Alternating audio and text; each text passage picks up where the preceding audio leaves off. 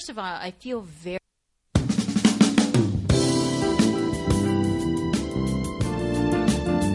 You're listening to the City World Radio Network. High-definition digital radio broadcasting from the city to the world. www.cityworldradio.com.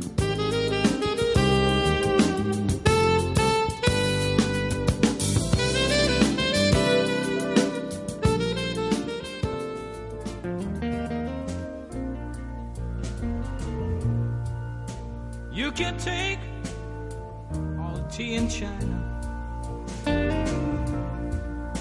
put it in a big brown bag for me, sail right round all the 7 oceans, drop it straight into the deep blue sea. She's as sweet as Tupelo honey. She's an angel of the first degree. She's as sweet as Tupelo honey. Just like honey, baby, from the dew. You can't stop us on the road to freedom. You can't keep us, 'cause our eyes can see. Good evening, and welcome to Morph Mom Moments. And it's an absolute honor tonight. My guest is the internationally best-selling author, Alison Richman. I could not be more grateful and excited to speak with her tonight and to have her here tonight. Well, technically have her here tonight. It's through my phone, so I wish in person. But Alison Richman is the author of 5, now 6 novels. Her most recent novel, The Velvet Hours, is out. And we're going to discuss her journey, her novels, how you become an internationally best-selling author, and just how motherhood affects all of this as well. Before I get to that, and I know you're all waiting for Alison and not myself, but I promise this will be a very quick introduction into Morph Mom and Morph Mom Moments and exactly what it is you're listening to. My name is Kathleen Smith. I founded Morph Mom about 4 years ago. It started as a website where I interview women around the country who tell their stories and share how their journeys and the steps that they took to get there, and in turn want to connect with others looking to do the same. After that, we felt it's great for some to virtually connect with others, but some needed a little bit more personal human interaction. And so we started cocktail parties around the country. And if you go to the website, morphmom.com, morphmom.com, you'll be able to see when we're coming to a city near you, where we'll be, and what dates will be there.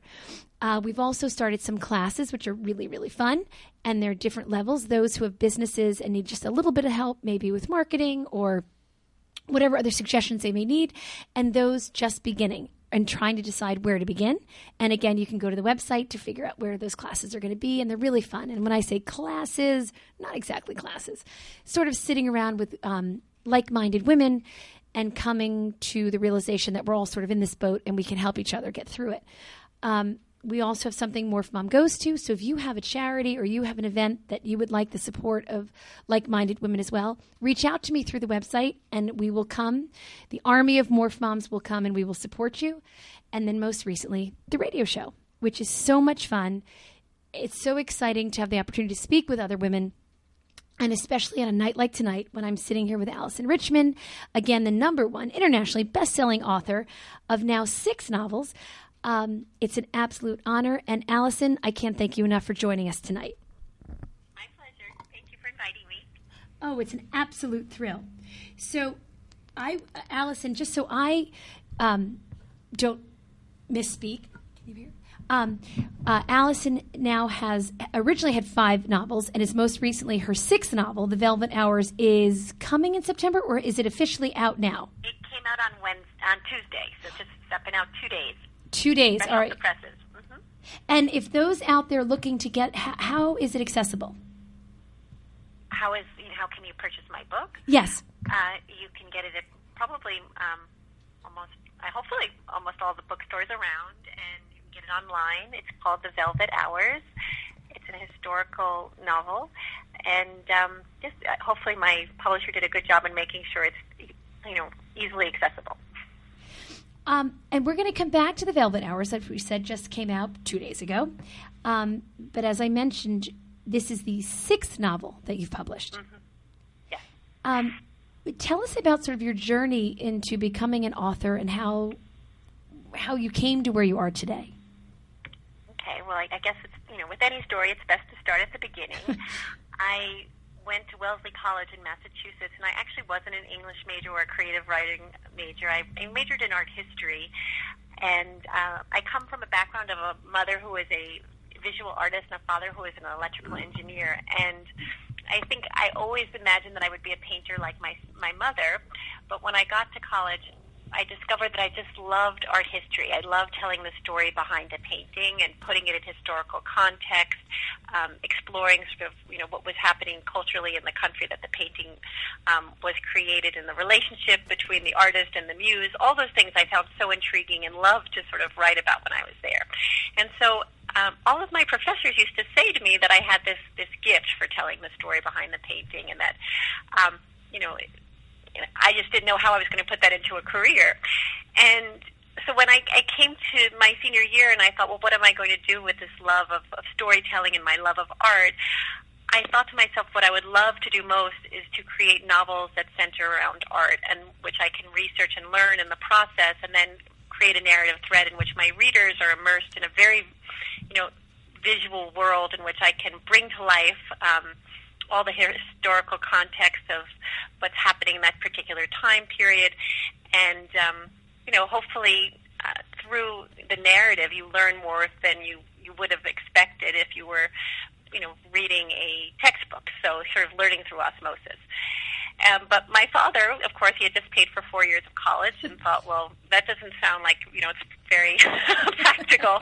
Go get a real job. And I think one of the things about me, since I was a little girl, was that I'm an extremely tenacious person, and I'm always trying to solve, the problem. And so I have actually applied for a grant after I graduated from college to research Japanese artists who studied painting in Europe during the turn of the century. And I got money for that grant, and I started writing a novel about a Japanese artist who was sent over to Paris during the turn of the century to learn painting, and I started writing a novel at the same time, and I was able to get the novel published a couple of years later, and I've been writing ever since. And all of my books, as I mentioned before, have some sort of art historical thread, and hopefully, I've been told by my readers is that they're very sensory and visual, my books. It's almost like you're reading a moving painting as you go through the pages. So I think I'm just combining my two loves, art and writing. And I want to go back to your first novel, The Mask Carver. Yes, Mask Carver's Son. Mm-hmm. And I was fascinated by how that came to be and your experience with actual mask carving yourself. Can you tell me about that? My kids I didn't want to take up too much radio space and tell you why I chose a Japanese artist in the turn of the century France. So I grew up in a very small town in Long Island, and at the age of 15, my family actually moved to Japan, and I went to the American school in Japan. And although it was an American school, I did start learning Japanese at that time. And I continued Japanese throughout high school and double majored in art history and Japanese studies. And during my junior year abroad, I decided that, kind of learning from my mother, that the best way to learn about a culture is to study one of their traditional arts. And so I apprenticed myself to a Japanese mask carver for what's called the No Theater. It's a very esoteric form of theater that dates back hundreds of years, and the actors use wooden masks that are carved from a single block of cypress, and the masks literally almost take a life of their own. When the actors move very, very slowly, the wood is planed in such a way that they have very delicate shadows, and it looks like the mask is actually moving even though it's carved out of wood. So it took me over 9 months to carve a single mask for, when I was an apprentice that year during my, third year in college. And while I was studying with the mask carver, I was one of 4 students. The other 3 were Japanese. And I thought to myself, this is sort of strange. Here I am studying a traditional Japanese art form. When did the first Japanese start studying European art? And I sort of wanted to reverse the question in my head. And when I got back to college, I mentioned it to my art history professors just because I wanted to read up of, when were the Japanese first exposed to European art. Because I know when you go to Japan now, they love everything Parisian. They love everything, European.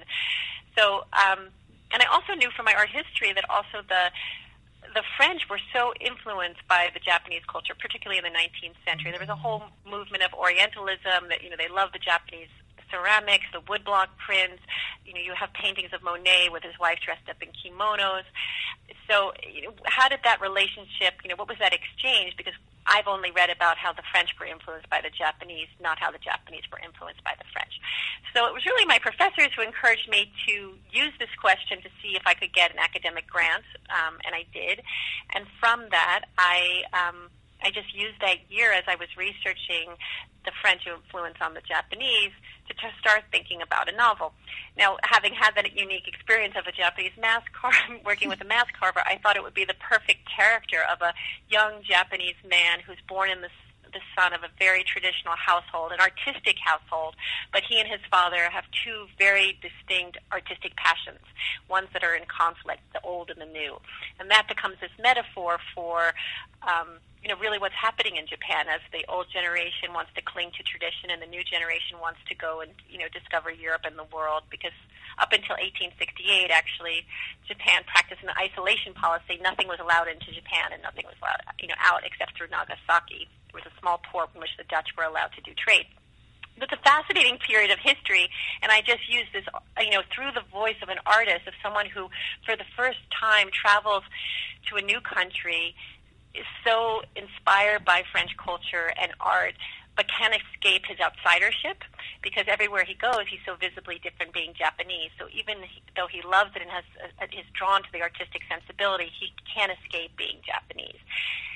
And then what happens when he returns home, where he's not quite Japanese either because of his experience abroad. So it's a journey of an artist at that time period, and it all came about because, I took a junior year abroad one time.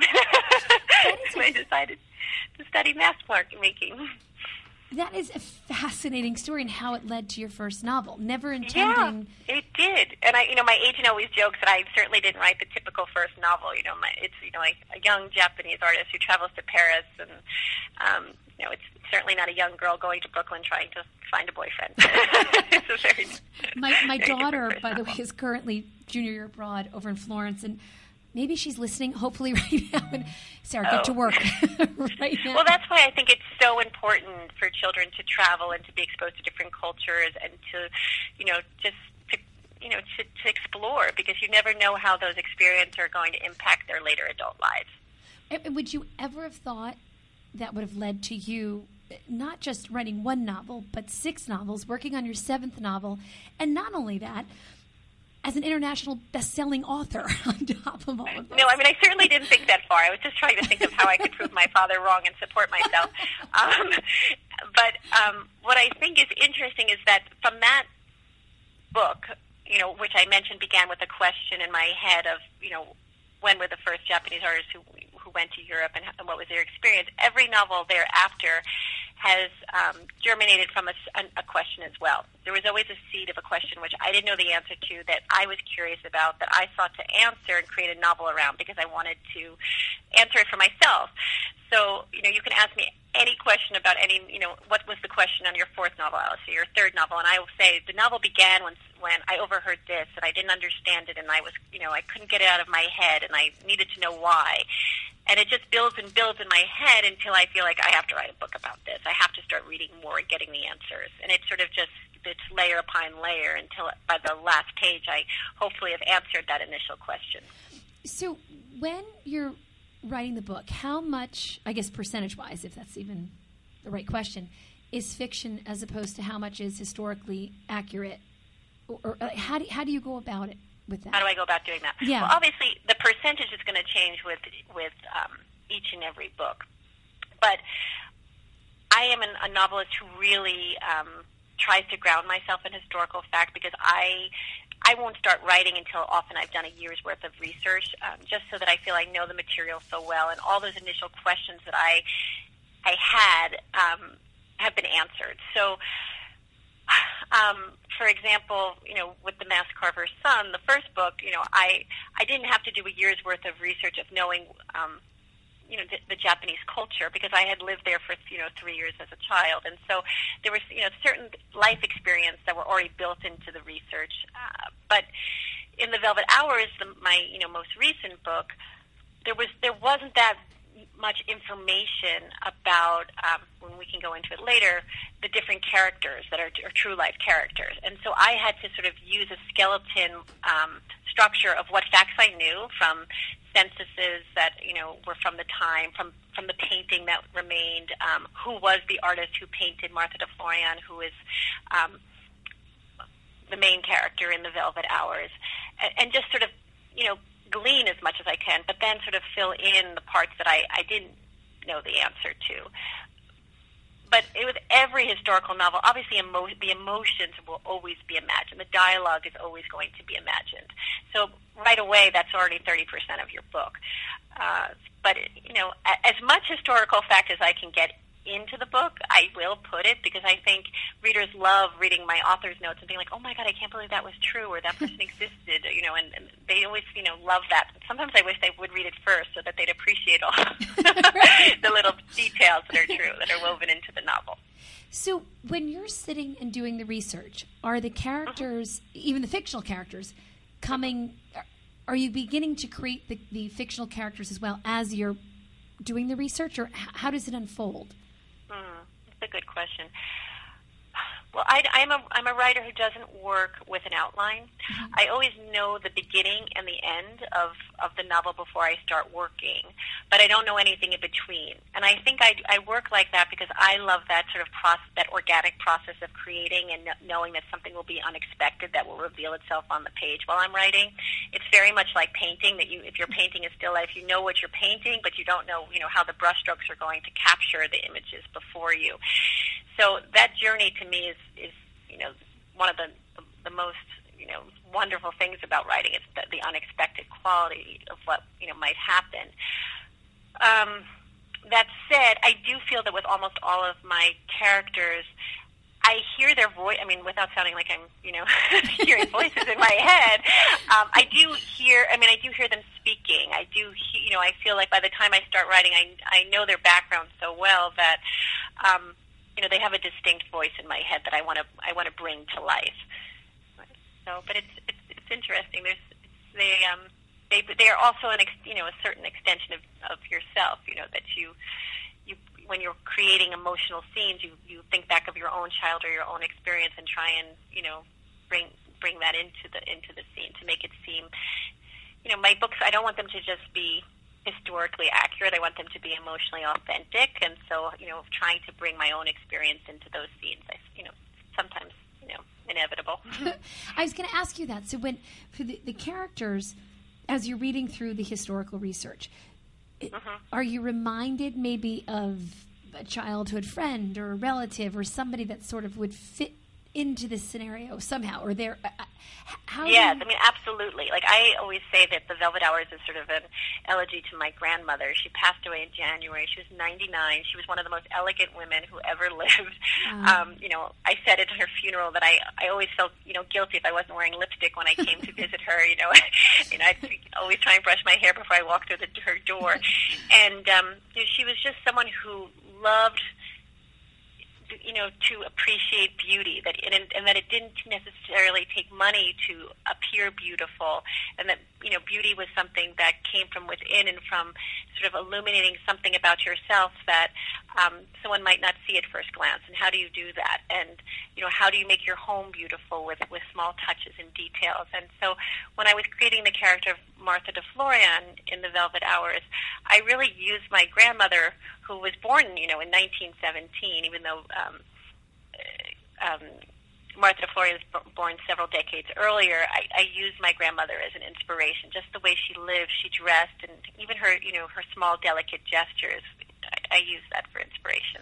It must be such an exciting way to celebrate people who have touched you in your life, or people who have made some sort of a mark in your life somehow along the way. And sometimes, are you almost surprised at you know those that have made a tremendous impact upon you, like your grandmother. But sometimes as you're creating characters, are you almost surprised at the memories it brings back, or maybe the person that for some reason is brought into the story that relates well, back again, to it goes back, yes, to the unexpected while Right. writing a novel. That you are always surprised that all of a sudden you might have a flash of memory of someone that you knew in your childhood, like you said, a friend, or perhaps it's an old paramour, and something that was buried deep within, and all of a sudden while you're writing it resurfaces, and then it ends up being threaded into your story. That's it's always interesting how that happens, because some days you're just pulling from the clouds. And by the way, I have to thank you for explaining what I was trying to ask you. No, I understood. Much more eloquently than I was able to question you. No, it made perfect exactly sense. The Don't answer. worry. Thank you. I knew what I was trying to say. So again, for those of you joining us tonight, welcome to Morph Mom Moments. And if you'd like to call in, it's 212-631-7553. And I am sitting here, and I can't even believe I'm sitting here with internationally best-selling author Allison Richmond. And it really is, Allison, an absolute honor to be sitting here with you. And we're discussing sort of Allison's journey, a true morph mom, a mother of two, and how she got to where she is today, and how never maybe originally intending to be an author has now produced her sixth novel and is working on her seventh novel as well. And we're just sort of discussing how the journey began and how she has come to where she is today. Allison, I want to skip to your third novel, and the novel about Van Gogh. And I found it was fascinating about, we talk about this and how you became interested in that subject matter.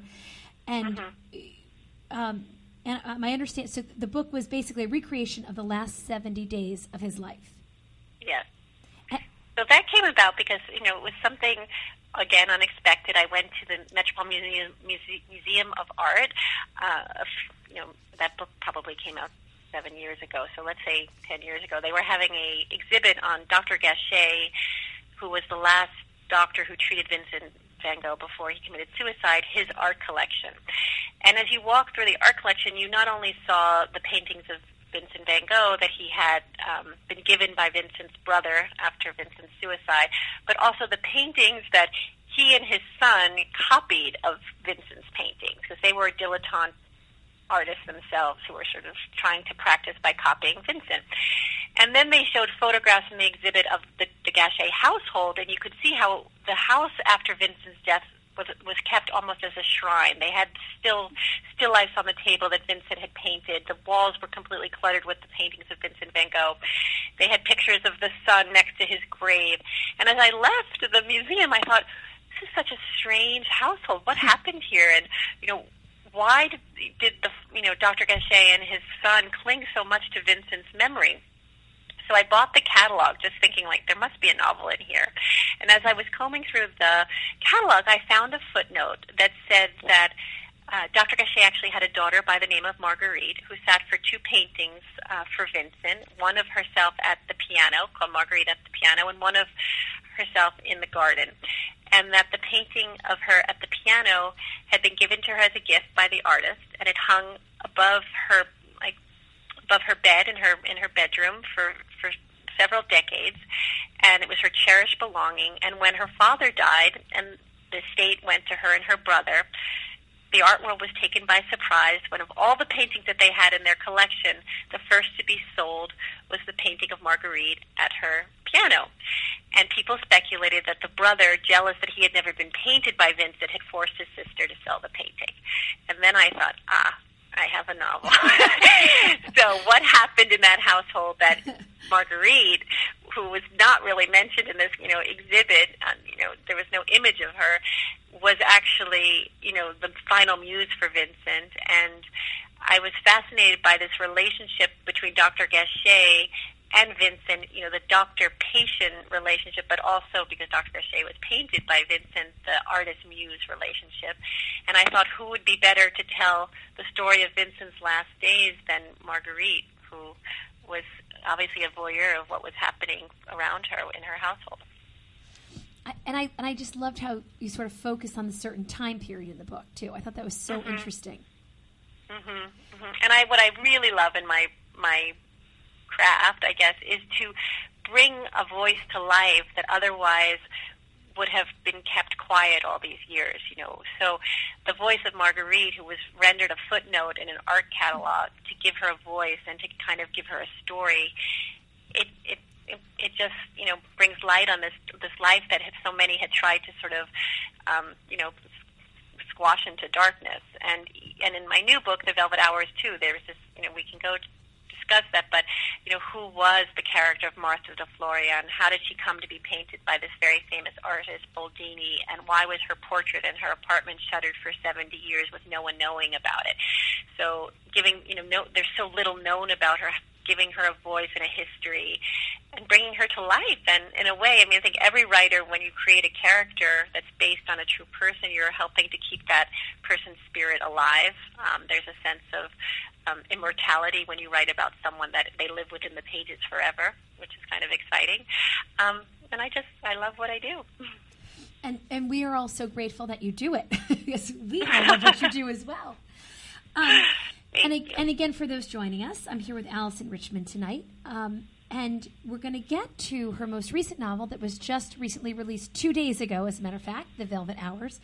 But I wanted to step back to your fourth novel, The Lost Wife, which is about to come out or soon to come out. Is that correct? As a major motion picture as well? It's in pre-production to be a major motion picture. So we're, you know, I've been told anything can change any day, but so far so good.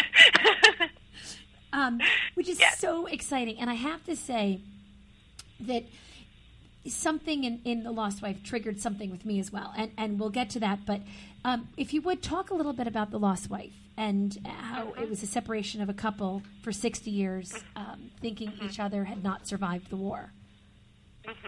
Well, I'll tell you a little funny story because it's connected to being a busy mom and a mother of two very young children when I was writing The Lost Wife. So I had just had my second child, and I at that time had a babysitter once a week, and that was the only time. I had 8 hours a week that I was supposed to be able to devote to my writing. And I had written 3 novels before I had children, but I was really struggling to write the fourth with 2.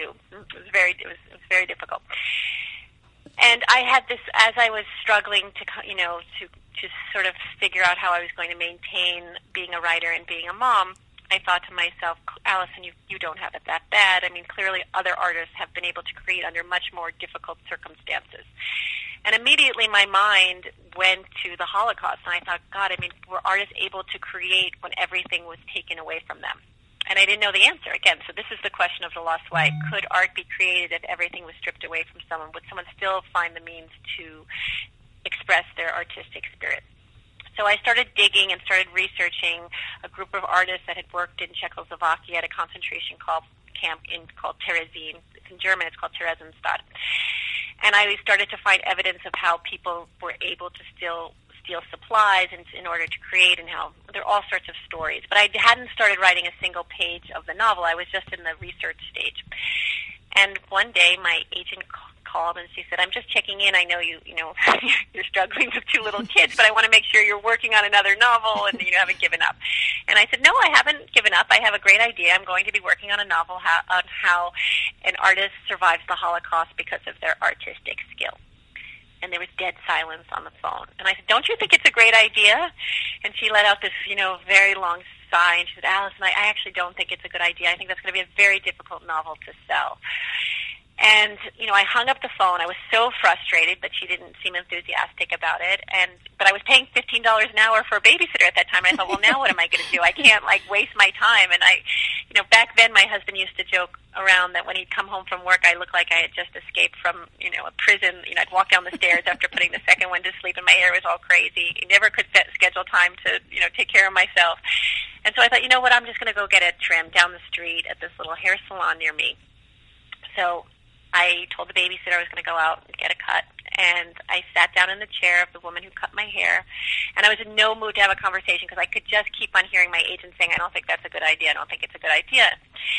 And out of the corner of my right ear, I heard the owner of the salon telling a story to his client about a client who had been in the day before, who had gone to a wedding, where at the rehearsal dinner, the bride's groom bride's grandmother and the groom's grandfather had never met before.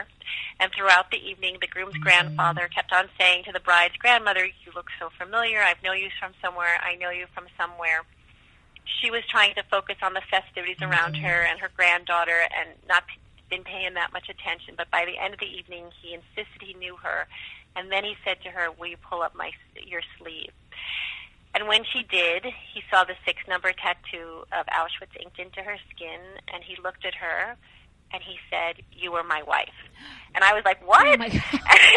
I can write an entire book around a single question. All of a sudden, my mind was filled with all these, unanswered questions, like, why did, they lose contact with each other? How did they first fall in love? How did they get separated from each other? How did they come to marry different people and not know the other person existed? And then most importantly, how did they survive? So from all those different questions, I decided to create what became The Lost Wife. It begins in that wedding scene with him saying, "Pull up your sleeve, you are my wife." And then it goes back into time to be 1938 Czechoslovakia, right before the Nazis, come into the country. And as an anti-Semitism is sweeping through Europe, and she's a young art student.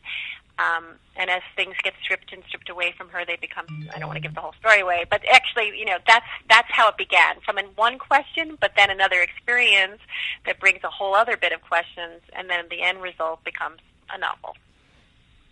That is just a chilling story, too, that you actually... So, did you ever meet the woman by chance? So I didn't meet the couple. I tried to meet them. I asked the salon owner if he could call the woman who was his client to see if she could make an introduction, and then he did, and then she said she didn't feel comfortable doing it. And at first I was very discouraged, but I had already done almost a year's worth of research on these artists in Czechoslovakia who had worked in the camp and forged their own resistance through their artwork. And so I knew that this couple was actually Polish, and they had been separated in a death march, and were told erroneously that each person had died at the end of the war. And my characters couldn't be Polish, they had to be Czech, and I knew that one of them had to come to America beforehand. So I just used the actual reunion as a way of drawing the reader into the original subject matter that I was interested in. But I was able to frame the novel so that it was a love story, not a story that was purely about the Holocaust through an artist's eyes. It became a more universal story about how, as I said, does one survive after great suffering and loss, and more philosophically, how does one bring light into one's life after so much darkness? And I always like to explain it with light and dark, because truly The Lost Wife is written sort of, in this chiaroscuro of almost like a charcoal painting. So, it just was a gift. It just goes to show you that you can have one conversation that leads you to go someplace during your day, and you overhear another story, and it opens up your novel in a completely unexpected way. And that's what kind of connects back to what I was saying in the beginning of the book, beginning of the interview, which is the unexpected things that happen along the way while crafting a novel is kind of the most amazing thing, part of the process. And I would imagine that is probably a great quality to have as an author, though, to be flexible with the direction, because some things happen, and you're not stuck in one thing. You're open to sort of one door closes, another door opens. I feel like I can read a novel and know when it's so tightly wedded to its original outline, because you kind of feel like you're being dictated where you go. Whereas I hope with my novels that they flow in a way that you don't necessarily know what's going to happen. And I always describe them that they're, brushstrokes that move you through the painting. But there's lots of negative and positive space where there's time to breathe and think. It's not always super saturated every page. There's some pages that are sparsely written and others where a lot of things happen. But in the end, the overall composition, hopefully does resemble a painting. I think it is, and I love everything you've done. And this one touched home a little bit more so than others. And to bring in a very quick story of my own, my grandfather was in World War II. He was a fighter pilot, and he was shot down and ended up at Stalag 17 in a prison camp for 2.5 years. And the report to my grandmother, who at the time was newly pregnant, actually, with my mother, was there was no way anyone survived the crash. So for 8 months, or I guess 9 months, she had my mother. She thought he was dead. They said, no, there's no way. There's no way he's alive. And again, this is not 60 years. This is short of an entire year.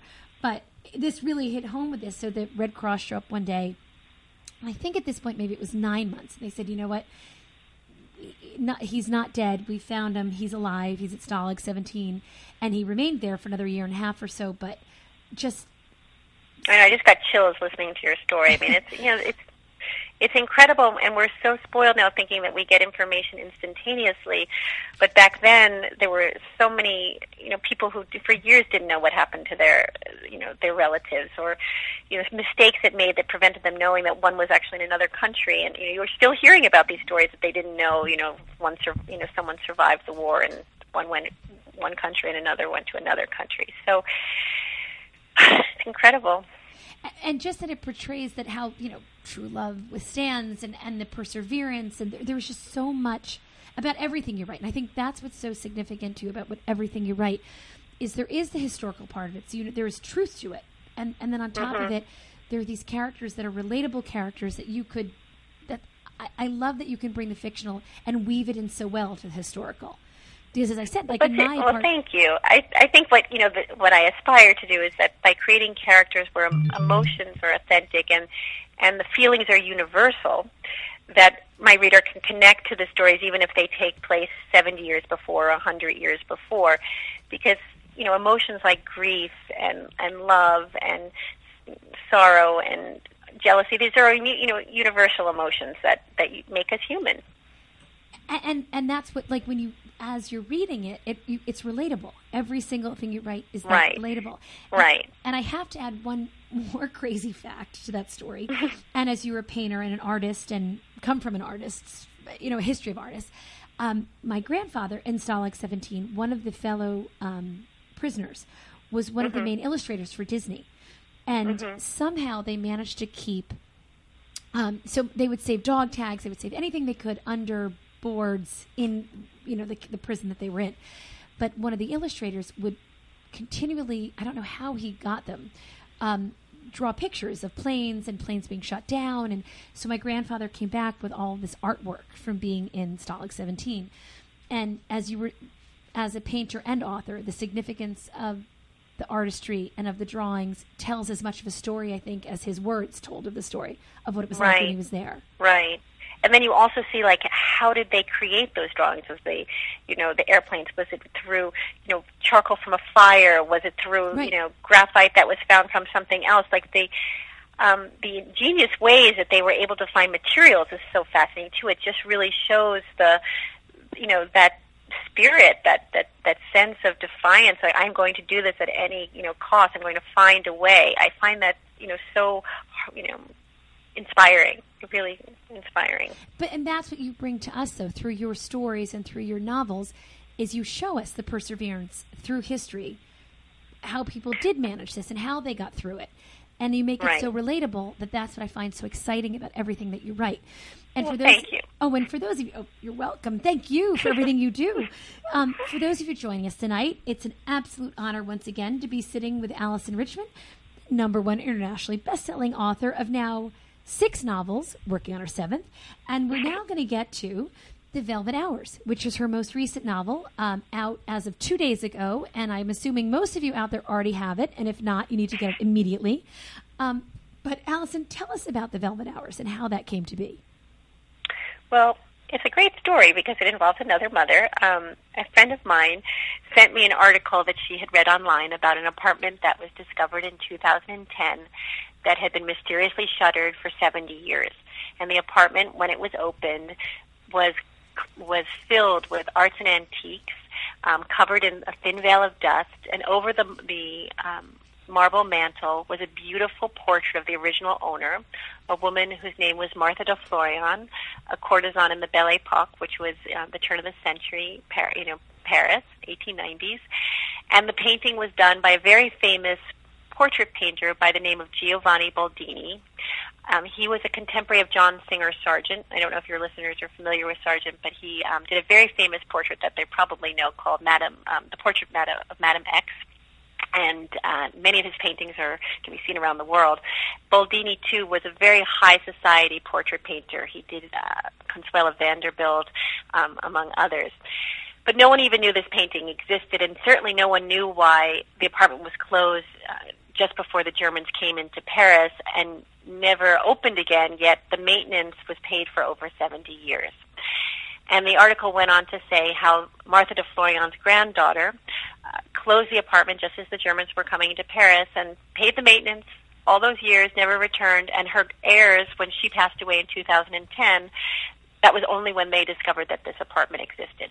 So I've spent the past 40 minutes telling you that every novel of mine begins with a question. This article was filled with questions. Who was Martha de Florian? How did she come to be painted by Giovanni Boldini? Why did her granddaughter close the apartment in 1940 just as the Germans were coming into Paris and never return to it, yet pay the maintenance for all those years?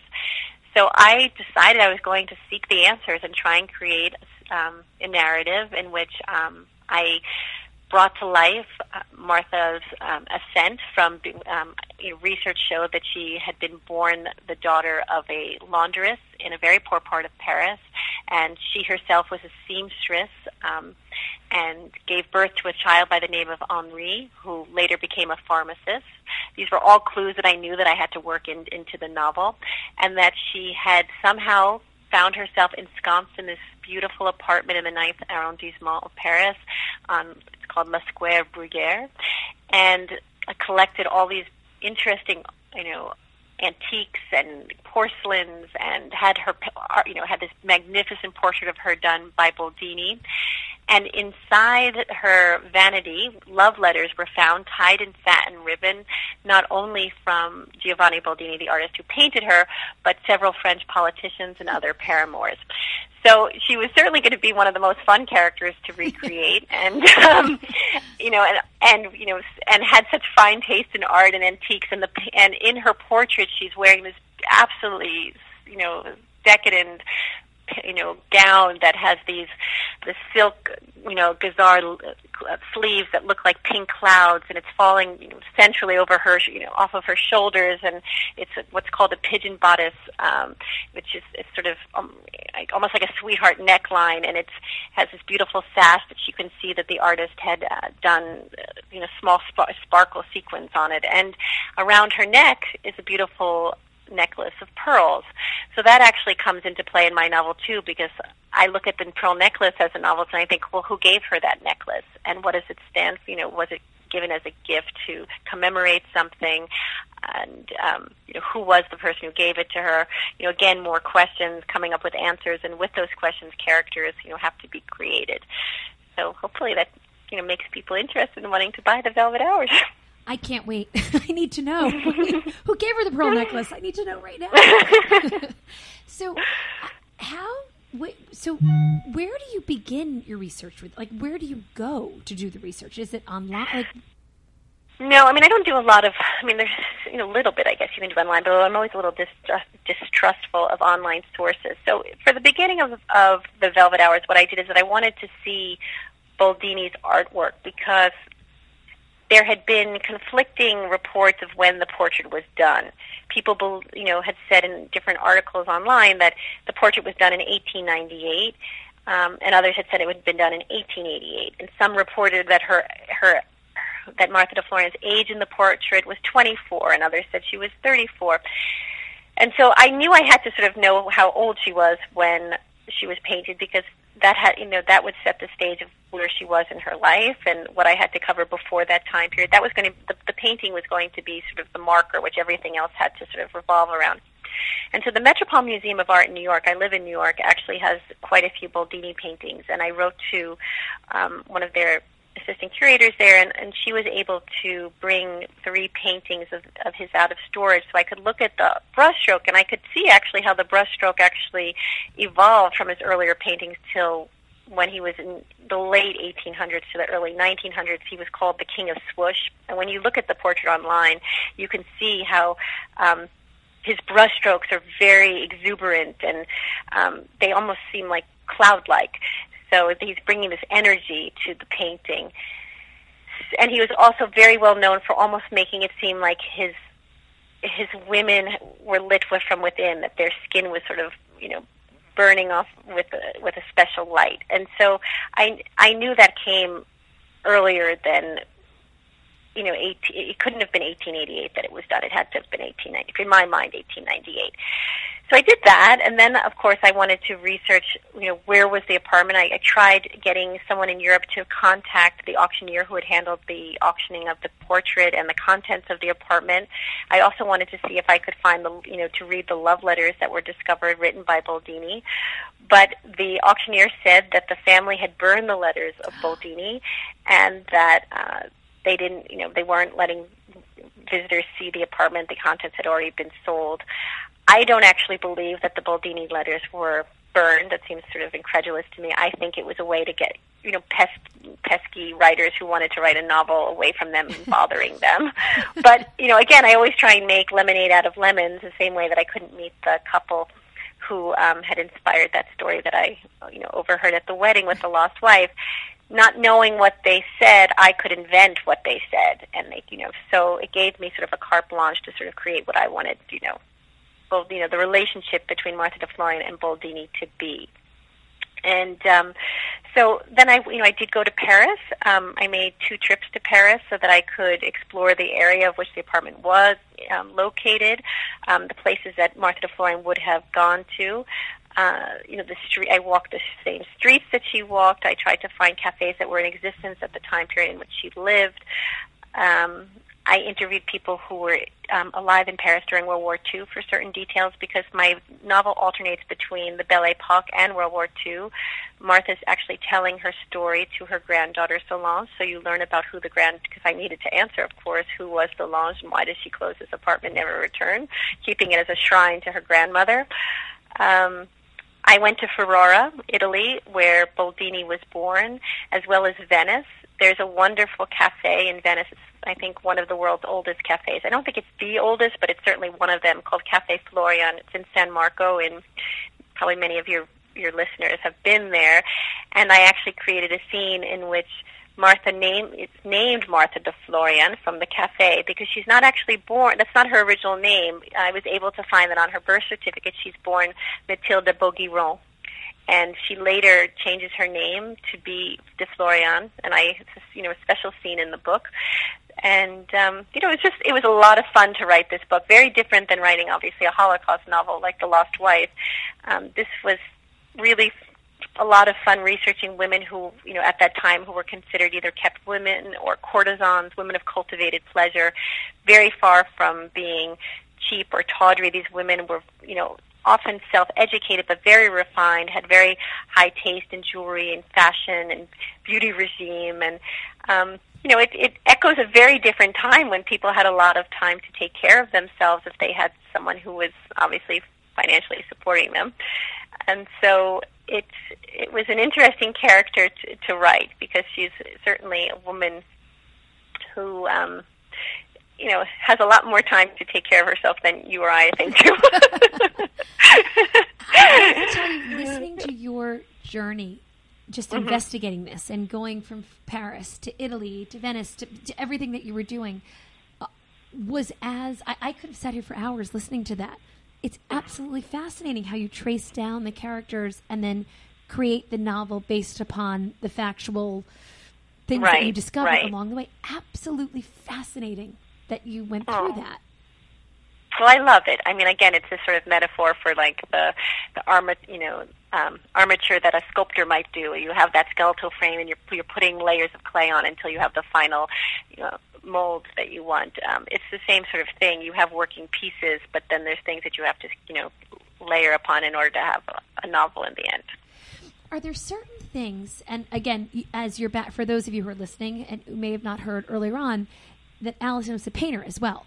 So are there certain things so when you go into a painting and you say, these are the basic things I want, and you can put them there, but when you're going into the story historically trying to find certain facts, what if you can't find, you really want to find or center on one of those certain things, and you can't get to the bottom of one of them? What do you do then?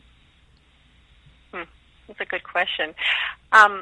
It always happens in every novel where you have a moment where you have a missing piece, and you need that piece for everything else to sort of fall together. And again, I always know where I have to end up, and then that missing piece is preventing me from ending there. It's almost like a detour in the road. Typically what happens is I actually have to take a break away from the manuscript and sort of just live life a little bit. And then a solution usually appears. Other times it might be my husband who I'm talking about the book, and I might say, I need this to happen, but I don't know how that's going to happen. And he, in the past, he has come up with some, plot twists that have helped me get to where I needed to. So I'm sort of indebted to him for being able to. He's a lawyer, so I think sometimes logically he sees the best route to the destination that I don't see right away. And you're a mother of two. Are your kids involved in the writing process ever? Like, do they know what you're writing about? I know they're younger, but how does that work? Well, at this point, they're 10 and 13, so they're definitely part of, the process, and that they know what I'm writing about.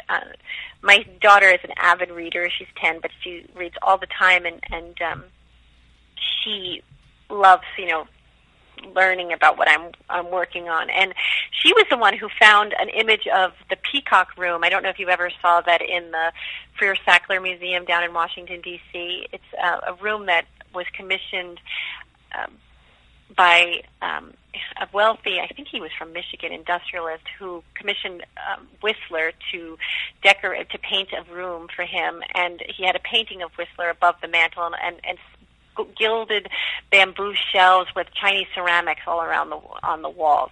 And so much of the painting in the room reminded me of the images of Martha DeFlorian's apartment that were published. And when she brought it to me, I thought, oh, this is going to be fantastic. I'm going to model the apartment on those images to sort of recreate it. And, then I took her down to D.C. to see the Peacock Room, since she had been the first person to bring it to, I knew it existed, but she refreshed my memory. And then on one of my second trips, I actually brought her to Paris with me so that she could sort of walk in the footsteps of Martha DeFlorian with me as well. So she's definitely an active participant. And then I'm working on my seventh novel now that is going to be a bit different and has a young boy who loves baseball in it, and my son who's a huge fan of baseball. So much of this novel, I think, is inspired by him, the next novel. Oh, that is so exciting that your kids can be a part of it. And to understand, it's much easier now than it was when they were infants and I'd be on tour and bringing my breast pump with me and jumping in a bus station. That was far from glamorous. But I think something that they will always remember and understand. I mean, when they understand that their mother worked this hard and that they were brought into this, I think it's so important for these kids to see this now and to see that you can do it. It's not always easy, and sometimes it's terrible, but you get through it and you do it. You're right. I'm hoping. I think it's the inspiration to all Morph Moms out there. I mean, that this is exactly why I sort of started this whole thing, to show it's not easy, but you can do it. And there are some days that are absolutely terrible, and there's some days that they're absolutely great. And then somehow in the end you look back and you think, I got through this. And the best part was that my kids were able to see that I was able to do this. So I think it's so inspiring that you brought your kids into this world and allowed them to be a part of it. And to sort of help you with the research and help you with building this as it becomes yet another novel.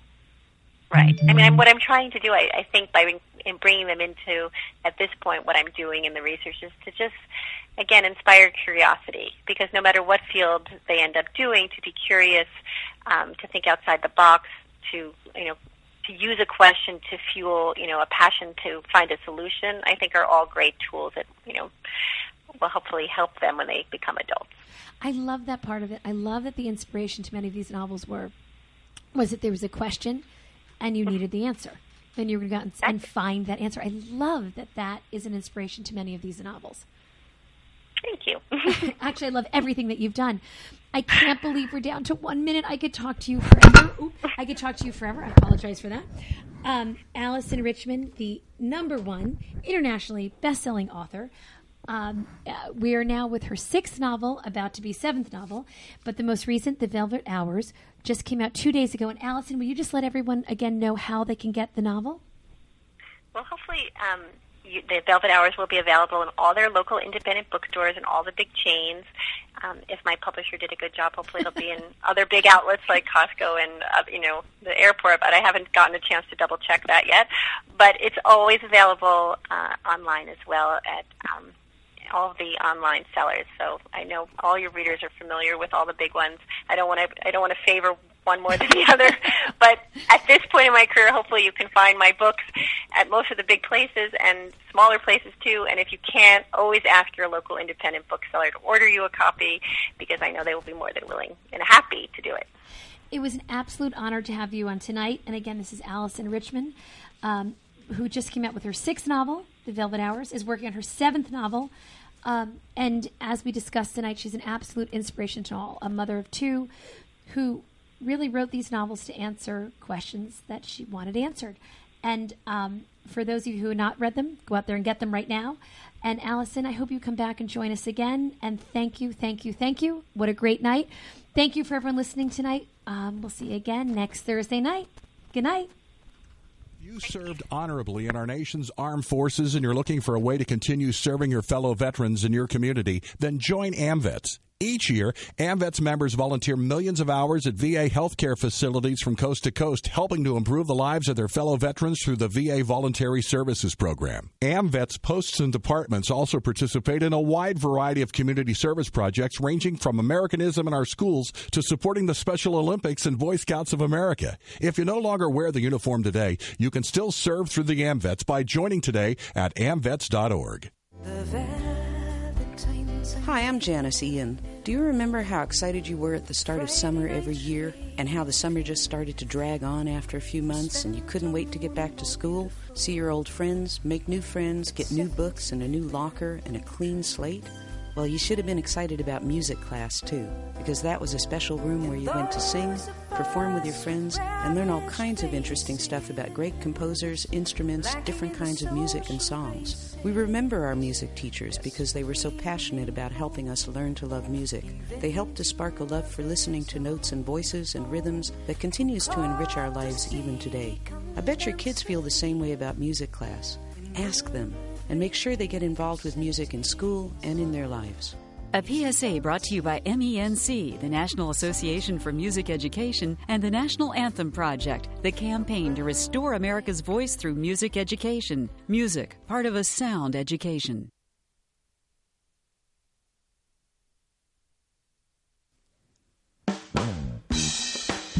You are listening to the title track off the new City Boys All-Stars album, When You Needed Me.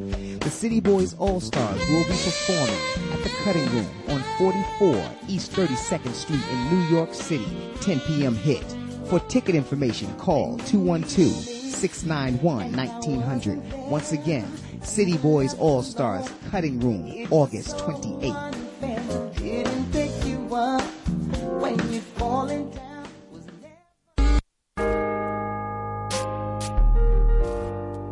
Hello, this is a PSA for City World Radio. On Mondays, we have first show, 6 o'clock, Keeping It Real with Jazzy Joy and Company. At 7 o'clock, we have AC Low Show or the Bill Russo Show. At 8 o'clock, we have the Johnny Mandolin Show, and Johnny is the president and runner of the City World Radio Network. At 9 o'clock, we have Janetta's Vendetta, Pocket Trumpeter. At 10, we have Garage Mania with Robbie Russell and Nurse Cheryl. On Tuesday at 6, we have DJ John Lombardi. At 8 o'clock, we have Inside Tourism with Joe.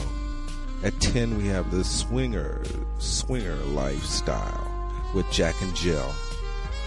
On Wednesday, we have Pearls of the Sea with Lisa and C.